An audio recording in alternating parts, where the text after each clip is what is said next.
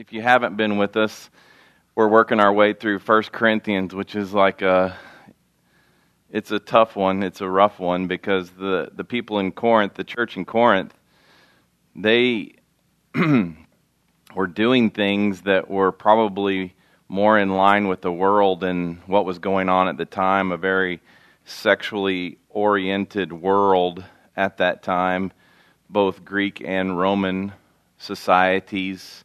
Prostitution was a huge deal and everything else. And last week we got to chapter 5 and we talked about the incest that was happening between the son-in-law and the mother-in-law, the stepson and the stepmother, and how the church had pretty much was okay with it. And Paul's like, man, the Romans aren't even okay with that. What are you guys thinking? Like, there's some standards here, and you guys have totally missed it. And he's really thinking about the church. This letter is to the church, to the believers, and he's kind of concerned about what they're displaying to the non-believers, to the world. What are you displaying? And then we get into chapter 6, and he's talking about legal disputes here. He's concerned because the church in Corinth is rapidly losing their testimony. Not only did the unsaved know about the immorality in the assembly, but they were also aware of the lawsuits involving members of the church, like church people suing church people. 1 Corinthians chapter 6, verse 1. If any of you has a dispute against another, how dare you take it to court before the unrighteous and not before the saints? Or don't you know that the saints will judge the world? And if the world is judged by you, are you unworthy to judge the trivial cases? Don't you know that we will judge angels? How much more matters of this life? Paul is literally referring to a future judgment that is to come. And he says that you, the believers, the saints, are going to be judges in that judgment. Like, you're going to judge the unrighteous. You're going to even judge the angels. I have no idea what that looks like. Don't ask me to explain that. He's just saying, if you're going to be able to judge spiritual things and God is going to put you in that position to do that, why in the world would you put your own trivial issues in the hands of non-believers? That doesn't even make sense, Paul's saying to them. If they're going to be able to judge the future, then surely they can handle their own issues. Verse 4, it says, so if you have such matters, do you appoint as your judges those who have no standing in the church? I say this to your shame. Can it be that there is not one wise person among you who is able to arbitrate between fellow believers? Paul is literally now questioning them taking their matters to a secular world, than them dealing with it based upon inside the church and dealing with the common beliefs that they all have. Like, literally in this room right here, there's a set of common beliefs that Luke was talking about. But if we go to the outside world, they're not going to judge, assess, and discern based upon our same common beliefs in here. It doesn't even make sense for us to go to a secular court and sue one another. He's literally saying, can you not figure this out on your own? Like, if there's an issue in here, cannot you have arbitrators that are going to make decisions based upon what you believe?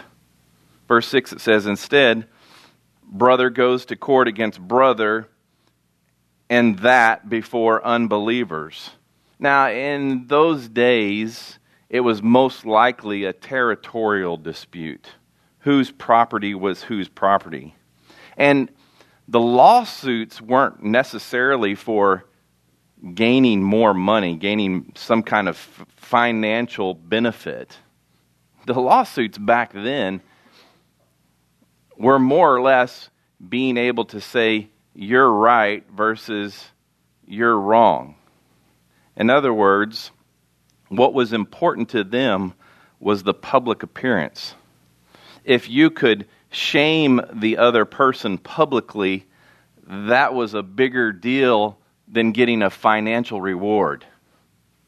And typically what happened, the rich sued the rich.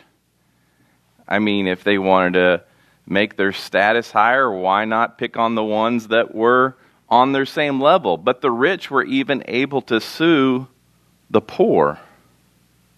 But the poor were not allowed to sue the rich. That's how messed up this system was, that Paul's like saying, you can't figure this thing out. This is about shaming people in public. And what are you saying if you go to brothers inside the church, go to a public court and try to shame one another in a secular environment? What is that saying to your testimony?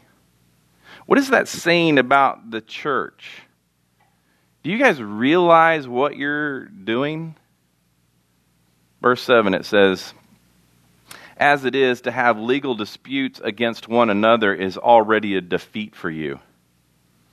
Why not rather be wronged? Why not rather be cheated? Instead, you yourselves do wrong and cheat, and you do this to brothers and sisters. Well, and you say that term, well, I can't get any justice that way. Therefore, I've got to take it through the legal system. You see, the problem is the gospel is not about entitlement. That's not what it's about. It's not about demanding one's rights. It's really about relinquishing them for the sake of others.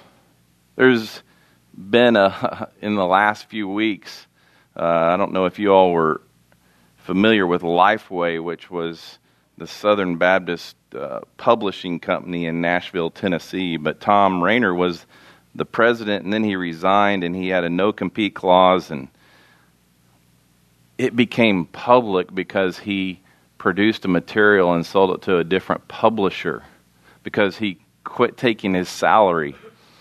And so Lifeway decided to sue him. And it became public. And the pastor's like, what are you doing?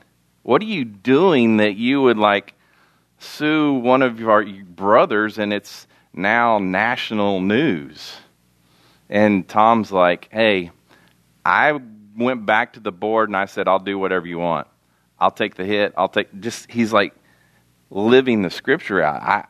I get it that I'm going to lose in this, but it's okay rather than having to deal with it publicly and for Christianity to be shamed nationally. It was a great move on Tom Rainer's part. But this is literally what he's saying right here. This doesn't even make sense. There's nothing is said in this passage about defending the right of others, even the believers who are wronged. Those may be very appropriate processes that he's talking about and priorities, but if the sole purpose of initiating litigation is for their own benefit, for my own benefit, and to put someone else down, that doesn't even make sense faith-wise, based upon their system. And then you hear this term quite a bit. Well, if that's the case, if I just give up and I lose, if I just let them have their way, doesn't that make me a doormat? Doesn't that make me a doormat to society? I wouldn't exactly call Jesus, who came to serve, who washed feet, who healed the broken, and literally laid down his life for others, to be a doormat. You see, Jesus came and he set an example and said, this is what it means to be a child of God, to serve one another. In other words, it's not about you. It's about others. This whole gospel, this good news, Paul's not concerned about how big he can get the church. He's more concerned about what impression are you leaving with this world? Is it about you? Is it about shaming people?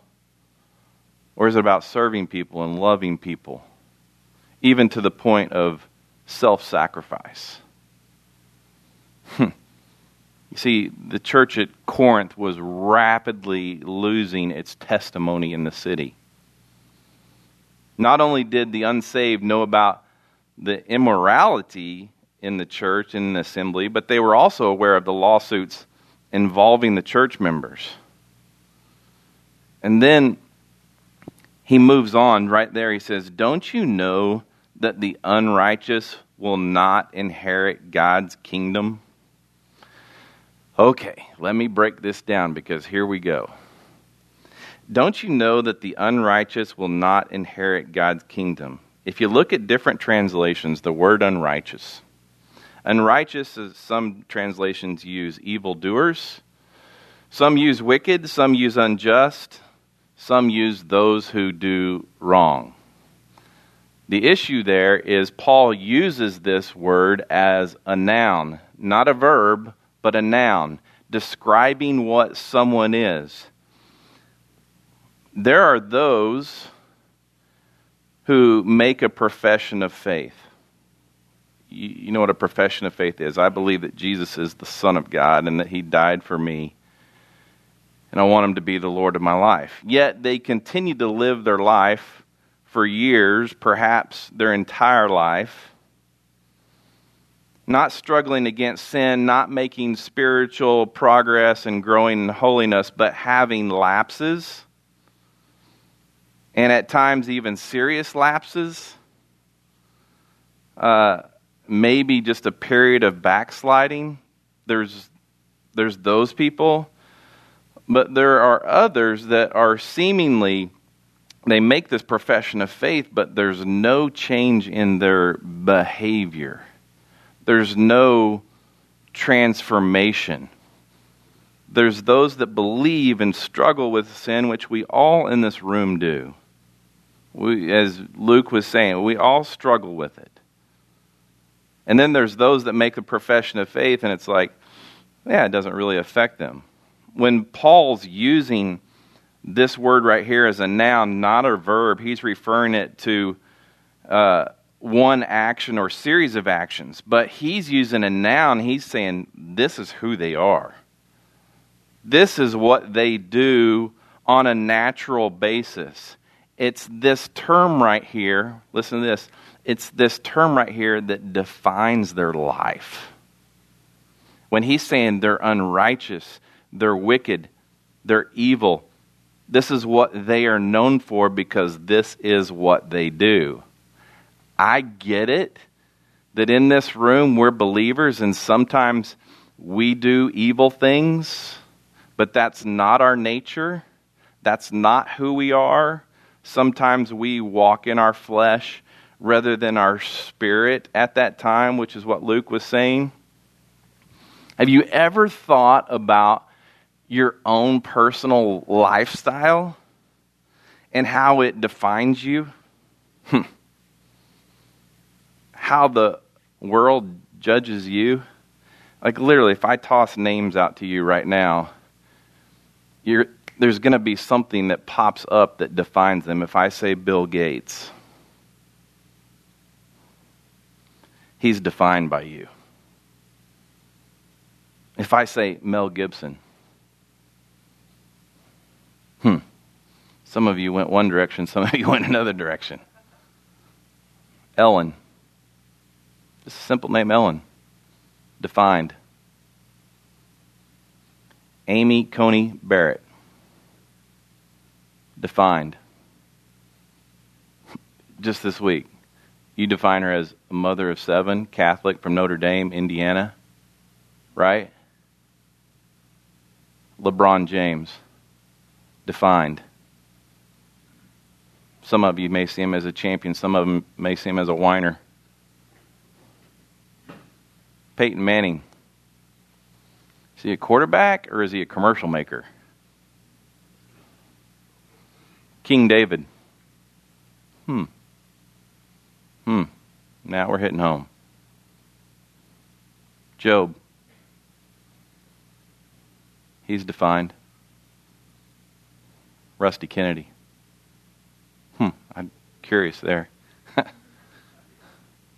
What defines you? This is literally what he's saying when he's calling them evil. He's calling them unrighteous. What's their nature? Their behavior defines them. He says, do not be deceived. No sexually immoral people, idolaters, adulterers, or males who have sex with males, no thieves, greedy people, drunkards, verbally abusive people, or swindlers will inherit God's kingdom. He's talking about the unrighteous. He's talking about those who practice these things on a regular basis. I'm not the judge. Don't ask me to take that any further. I'm not the dude in charge. This is the characteristics of lifestyle. Verses 9 through 11 right here, in short, teach that the consistently wicked are not Christians. Those who practice these behaviors and do these things, they're not Christian. So, what do? We need to love people trapped in these lifestyles, but I cannot celebrate it, nor can I justify it. I can't. This is what the Word of God says. We cannot say it's inconsistent with God's Word or with His desires for humanity. It's all throughout Scripture. And you're sitting there picking out one issue. I mean, He just listed a whole bunch of things. It's like, we're talking about the unrighteous. We're talking about those that don't believe in Jesus as the Son of God. And much of this is because for the first time in human history, our generation has turned sexual expression into a right rather than a privilege.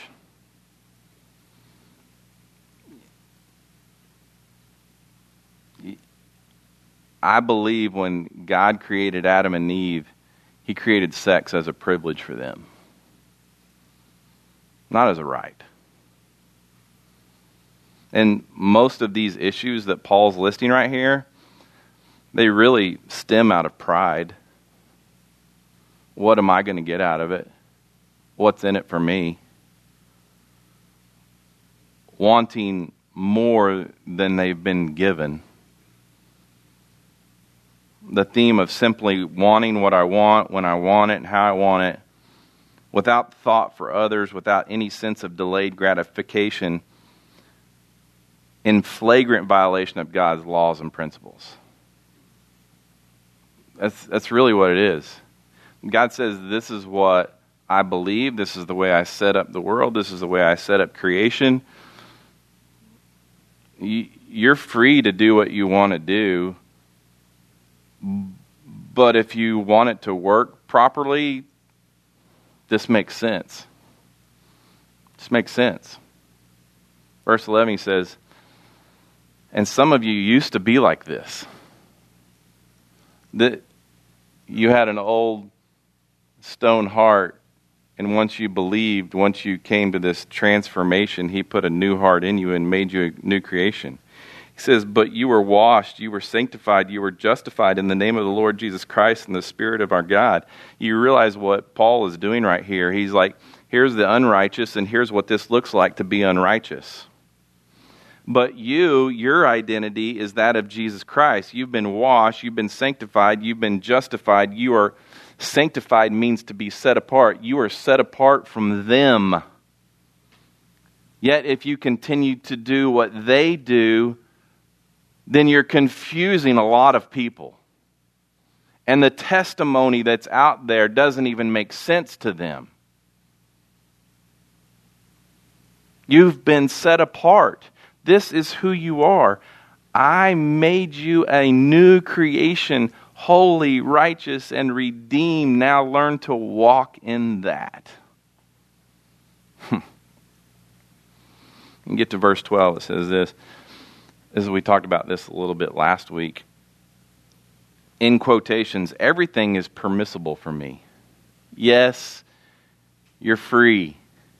But then he qualifies it.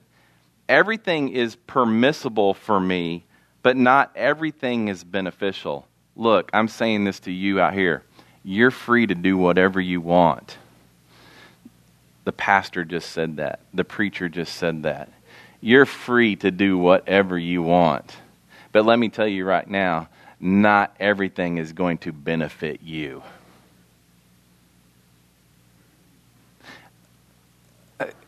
It's like you said this church is not normal. This place is not normal. We're going to tell you, you can go do whatever you want.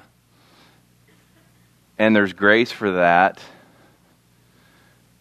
The truth of the matter is, if you learn your identity, what he talked about in verse 11, you're not going to want to do those things that are unrighteous. You're going to want to do the things that are righteous if you figure out who you are. This is where the whole grace message gets distorted. Everything is permissible for me, but not everything is beneficial. Everything is permissible for me, but I will not be mastered by anything. This is where it gets distorted. Paul's message was one that was clear, that was cleared from following the Mosaic law. He's like, God came along and he gave the 10 Commandments. God came along and he gave Leviticus 613 laws, spiritual laws, but he gave those to the Jews. I'm assuming that you're not Jewish in here. So the truth of the matter is, he didn't even give the 10 Commandments to you. But he gave the 10 Commandments, and the 10 Commandments, the law, the Mosaic law, is used as a tutor. It helped people to see that they did things wrong in the eyes of God, and that they needed a way back, so they needed a Savior. It was a tutor for them. It allowed them to see that. Like, you can make a list of sins and wrongdoings, which we've already just mentioned here in the scripture, and identify all the people that have sinned. That would be everybody. And as Gentiles, again, you're never placed under God's law, even though we can read about them. I read about them, I know them, I have them memorized.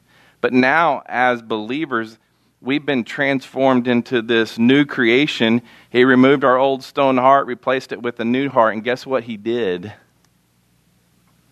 He replaced my old dead spirit that I was born with, because I came from the seed of Adam, and he replaced it with a new living spirit in me. The same spirit that raised Jesus from the dead lives in me. I have a holy, living God in me. I don't need a list to tell me of the things that I'm doing wrong, because there's a God inside of me that made this list, and I know what he loves. I know what he wants for my life. He wants the best for my life. And he tells me on a regular basis.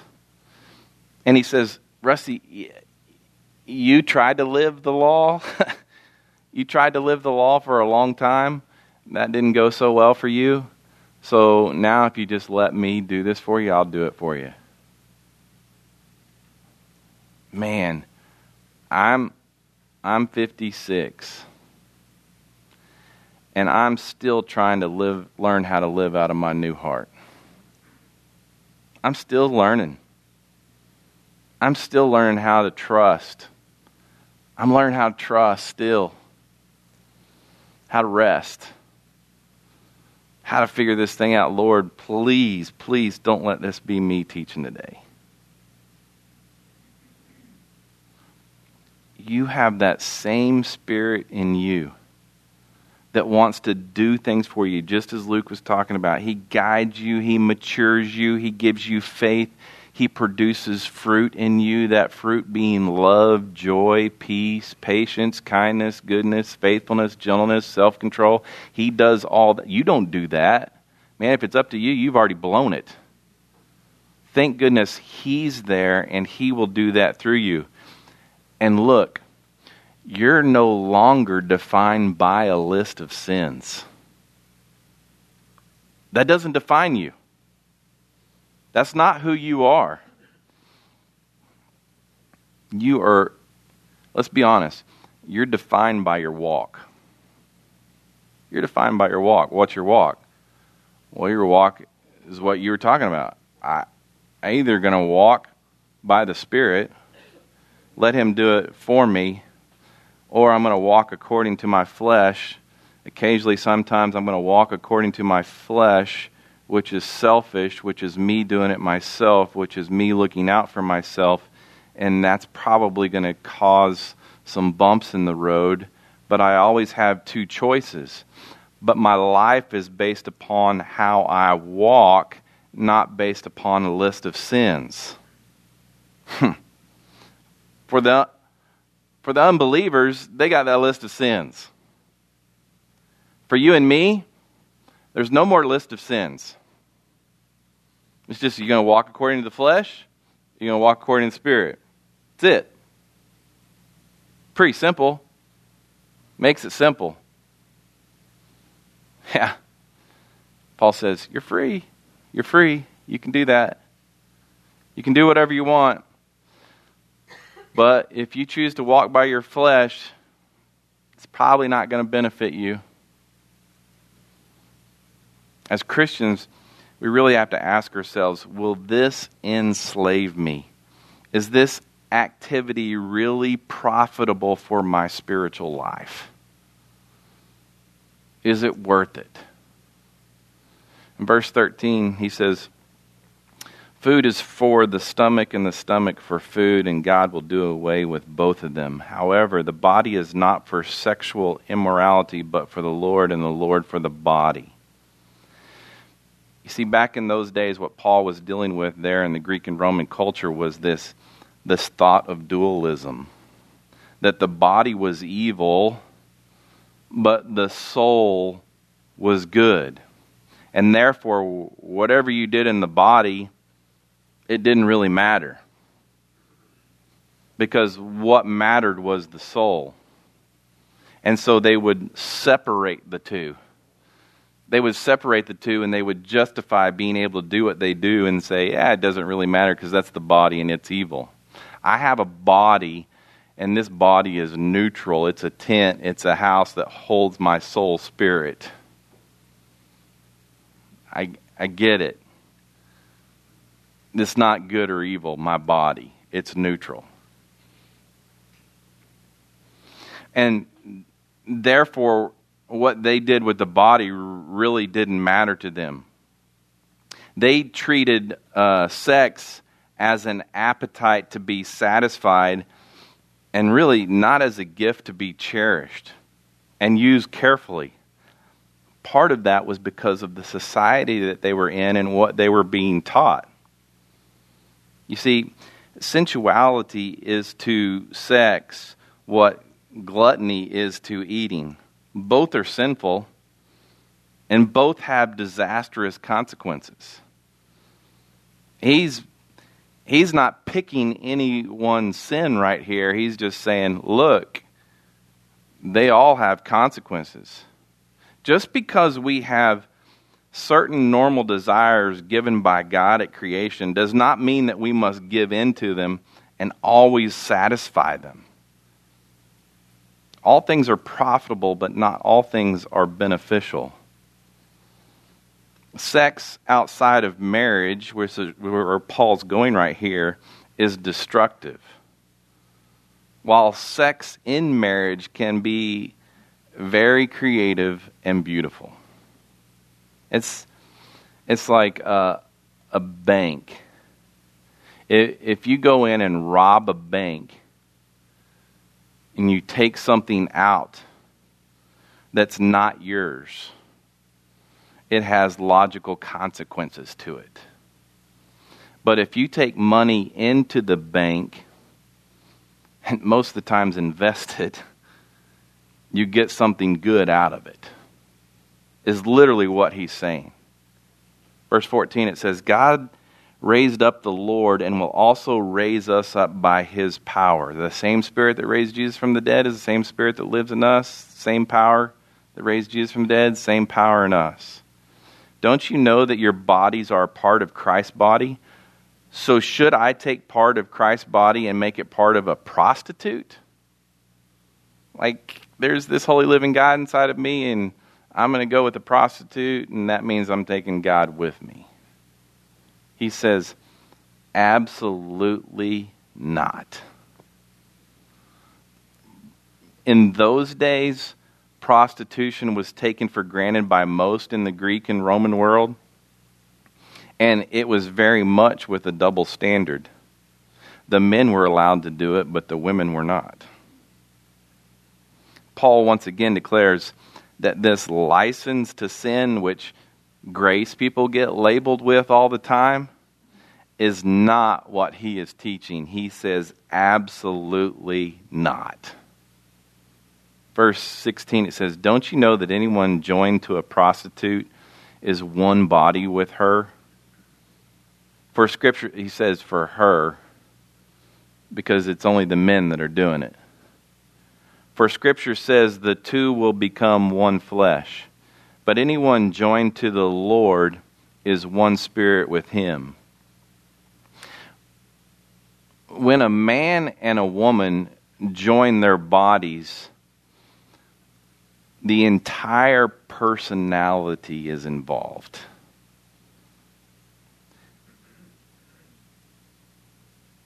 At least that's the way it's intended to be. If it's a transaction, I don't believe that's what God intended it to be. I mean, there is absolutely emotion involved in it.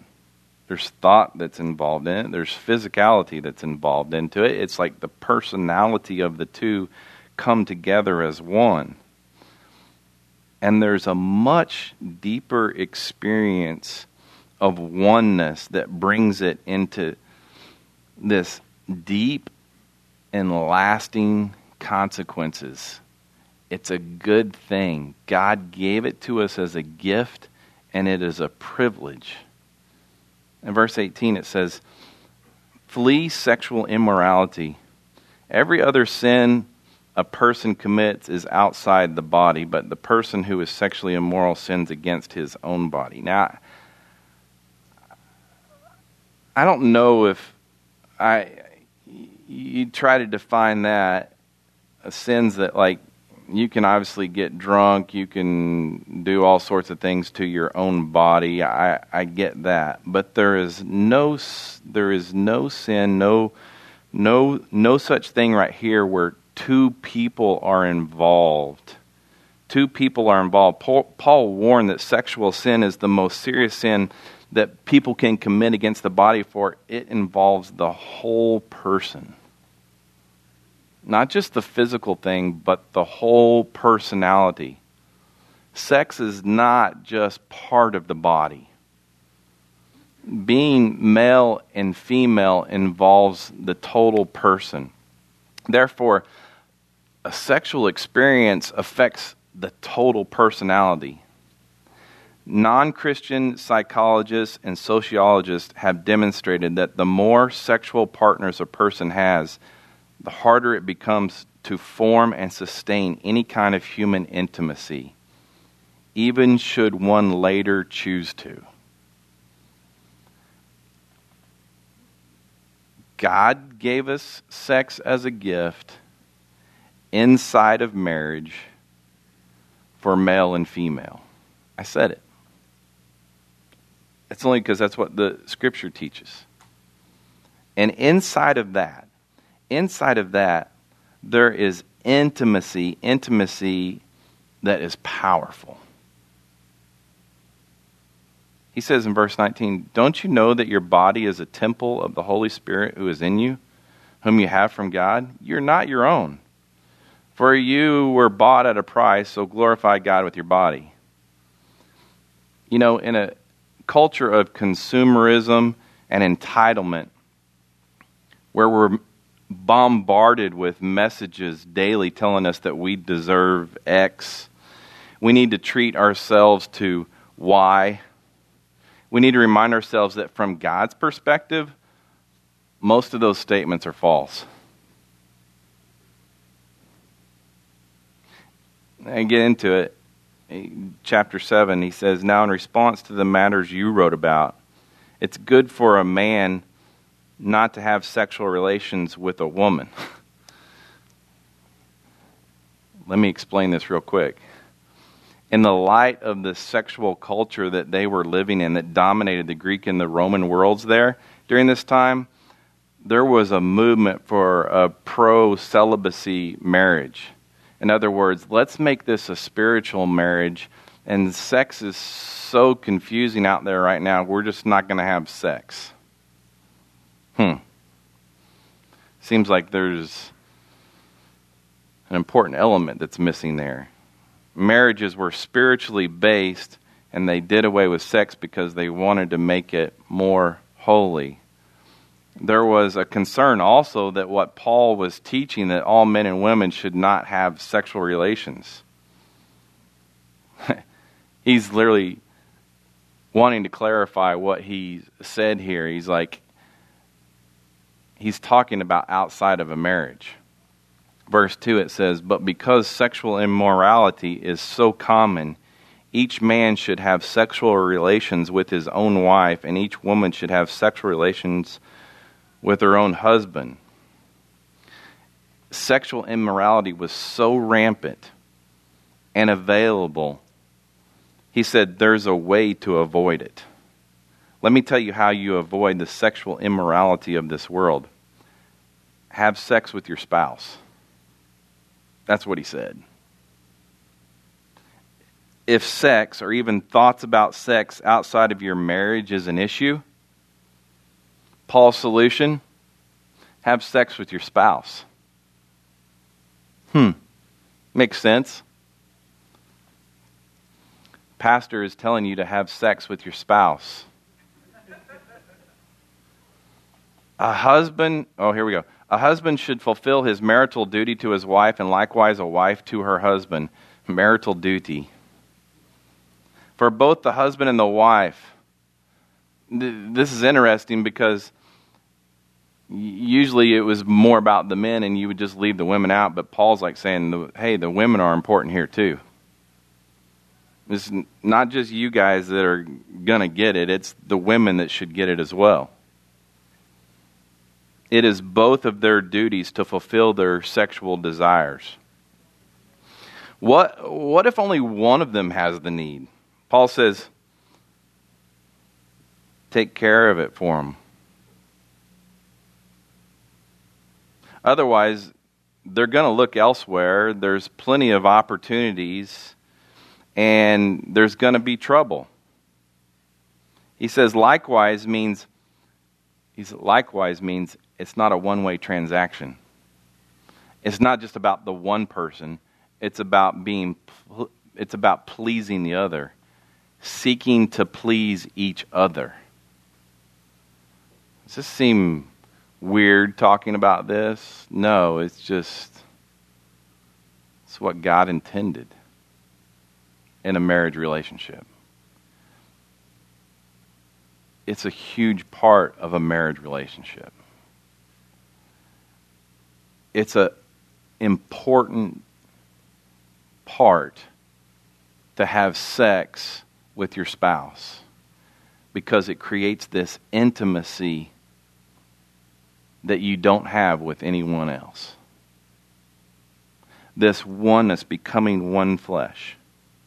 Verse 4, it says, a wife does not have the right over her own body, but her husband does. That sounds a little weird.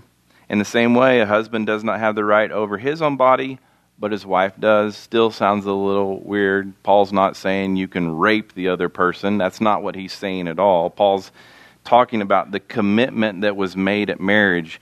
When you became one flesh, you made a commitment that's what mine is yours and what's yours is mine. And they share the rights of each other's body together. You are one with each other. He says, do not deprive one another except when you agree for a time to devote yourselves to prayer. If you want to take time to be abstinent from sex for a while and you agree upon it, do it, make sure you communicate about it, be healthy about it. Then come together again. Otherwise, Satan may tempt you because of your lack of self-control. You want a good marriage? Have sex often is what Paul's saying. I get it. I have conversations with you all the time. Typically in a marriage relationship, one of you wants it more than the other. And it's not necessarily the males. Trust me. What he's saying there is you're only asking for trouble if you refuse to have sex with your spouse. It can't be any more clear than this right here. He says, I say this as a concession, not as a command. I'm pleading with you. Have sex with your spouse. I'm not commanding you to. It's not the law. I'm not demanding it. This is like a parent pleading with their child.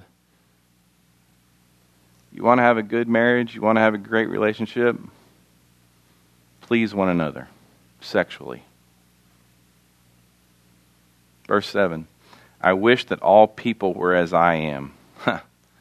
Paul, at this point in his life, we really don't know if Paul was married or what happened, but at this point he's practicing celibacy. Paul is currently single when he's writing this. We don't know if his wife died or if he wasn't married or what. But each has his own gift from God. One person has this gift, another has that. Like he considered his celibacy, a gift from God. Our desires are different because we're created different. And he's literally saying that. If you choose to be single, or if singleness is your situation right now, he's like, be okay with that.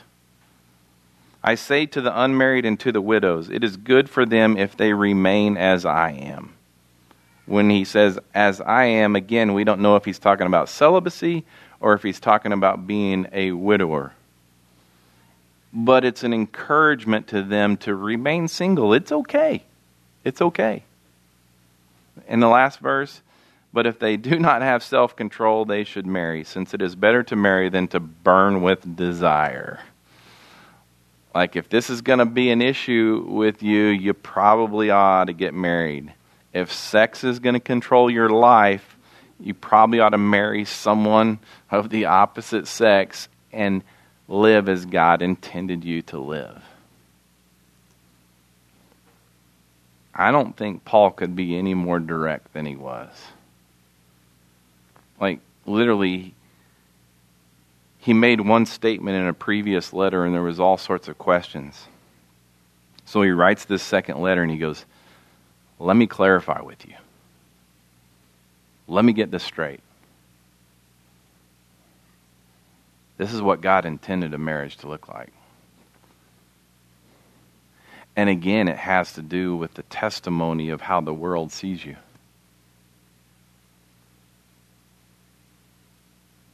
That if you're not getting sex from your spouse and you're having to go out and get it from a prostitute, what's that saying about the gospel? What's that saying? This is literally all the things that he's tackling as they're asking him questions. They're the ones that clarify this, Paul. Clarify what you're saying. Clarify what you're teaching. He clarified it. Clarified it. Father, I know there's all sorts of situations in this room right here today.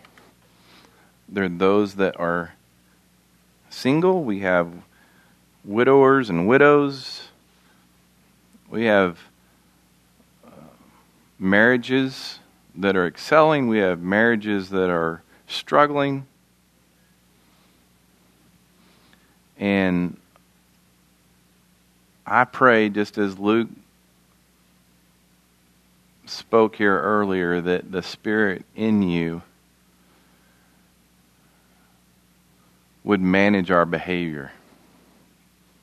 Don't let it be us that manages our behavior, but let it be you that manages our behavior.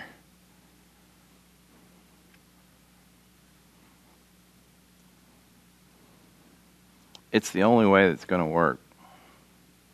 So I'm going to trust you in my life. I'm going to trust you in my friends' lives here today, that you would just have your way with us. That you would lead us, that you would guide us, that you would give us strength. And I thank you for your word. It's in Jesus' name I pray. Amen.